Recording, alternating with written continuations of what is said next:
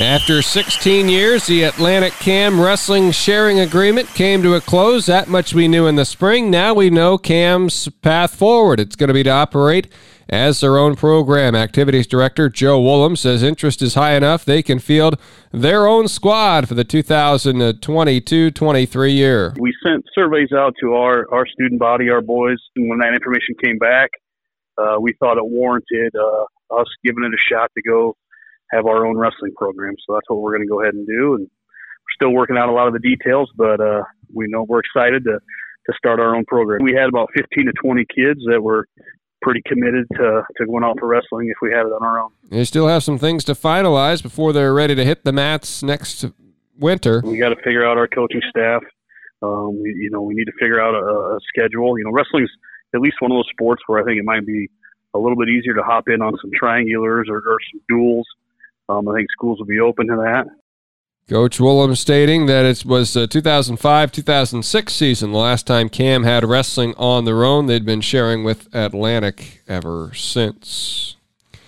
High school softball on KS 95.7 FM tonight. Atlantic hosts Denison Schleswig, 7:15 on the pregame. Tom Robinson will have the call as the Trojans host the Monarchs. Atlantic won 9-3 when they played in Denison back on June the 1st.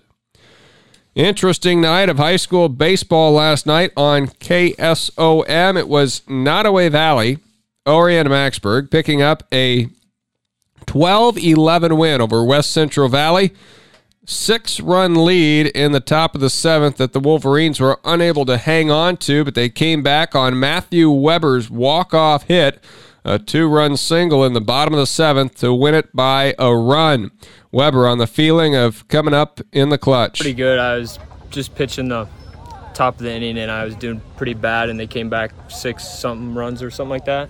I was pretty upset, and just come to the dugout right over here, and coach is like, no, you're going to get a chance to get the winning hit or something like that. And I happened to come up around at the plate, and then 2-2 count. I was nervous, 2 strikes, so.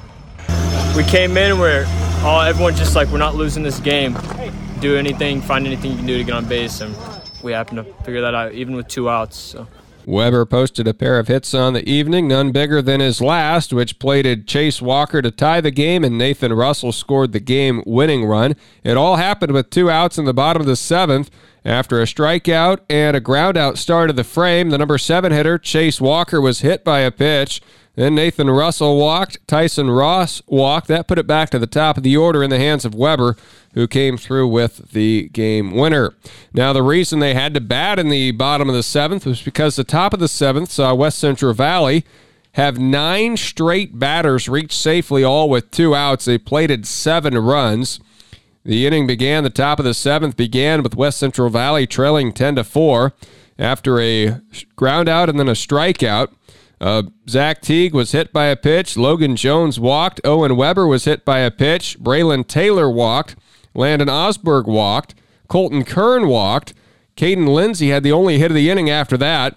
With the bases loaded, he delivered a single into center. It cleared the bags because of an error in the outfield. And then Blaze Bean and Braden Bean both walked in the inning. A 7-run frame for West Central Valley to force it into the bottom of the 7th. West Central Valley able to plate 11 runs despite having just 3 hits in the contest. They did so off of 3 different Wolverine pitchers. Chase Walker got the start. Paul Berg pitched the 4th, the 5th, the 6th, and part of the 7th.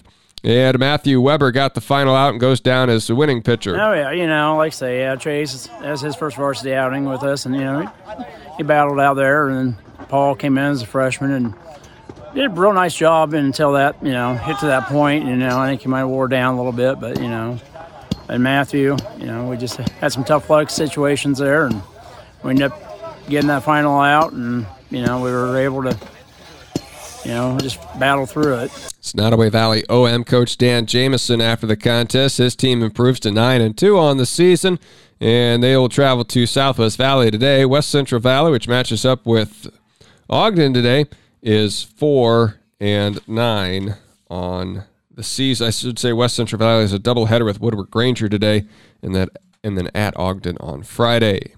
Elsewhere in baseball last night, Atlantic 11-9 over Missouri Valley. Carter Pellet hits his third home run of the week. Wyatt Redenbaugh went 3 for 3 with 2 doubles and an RBI. Jaden Prohl 3 for 3 with a double and an RBI. Ethan Sturm had 2 hits, including a double, and he drove in 1. Garrett McLaren 2 for 4 with a couple of runs driven in, and McLaren also struck out 8 batters in 4 innings pitched. Audubon 3-2 over AHSTW in baseball. Gavin Larson hit a double and drove in 2. Gavin Smith 2 for 3 with a triple and an RBI. Evan Alt hit a double. Cooper Nielsen pitched 6 innings, allowing 3 hits, 1 walk, 2 earned runs, and struck out 6. Gavin Larson, when 1 inning pitched, gave up 1 hit, 1 walk, and struck out 1 batter. Cam's Lane Speaker pitched a 4-inning no-hitter in the Cougars' 12th consecutive victory, 17-0 over Woodbine, avenging their lone prior loss. Speaker struck out 8 batters and walked only 1. He also had a 2-run homer at the plate, as did Colby Rich. Rich, one of several players with 2 hits in the contest, along with Ethan Fullman, Joe Kaufman, Jack Fullman, Cade Tickner, and Chase Speaker.